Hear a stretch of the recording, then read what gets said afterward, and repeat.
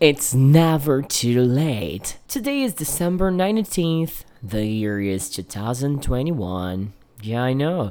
2021 flew by. And maybe you are not happy with your English yet. But don't worry, it's never too late.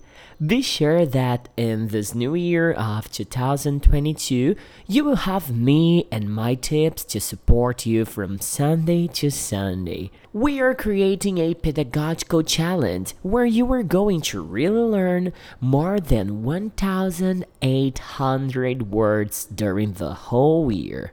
It doesn't matter if there will have the elections, the World Cup, lots of holidays, whatever. The thing is, I'll be with you. Yeah. This is gonna be a 100% free challenge and it will last 365 days.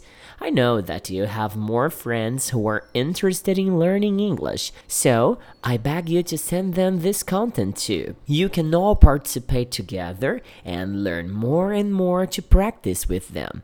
Did you know that to become fluent in a language, you just need to master 2,000 words? Yeah, I am going to teach you 1,800. Alright? So, thank you for your attention. Bye bye. Have a great one, and tomorrow on Monday, I'll be back here with you.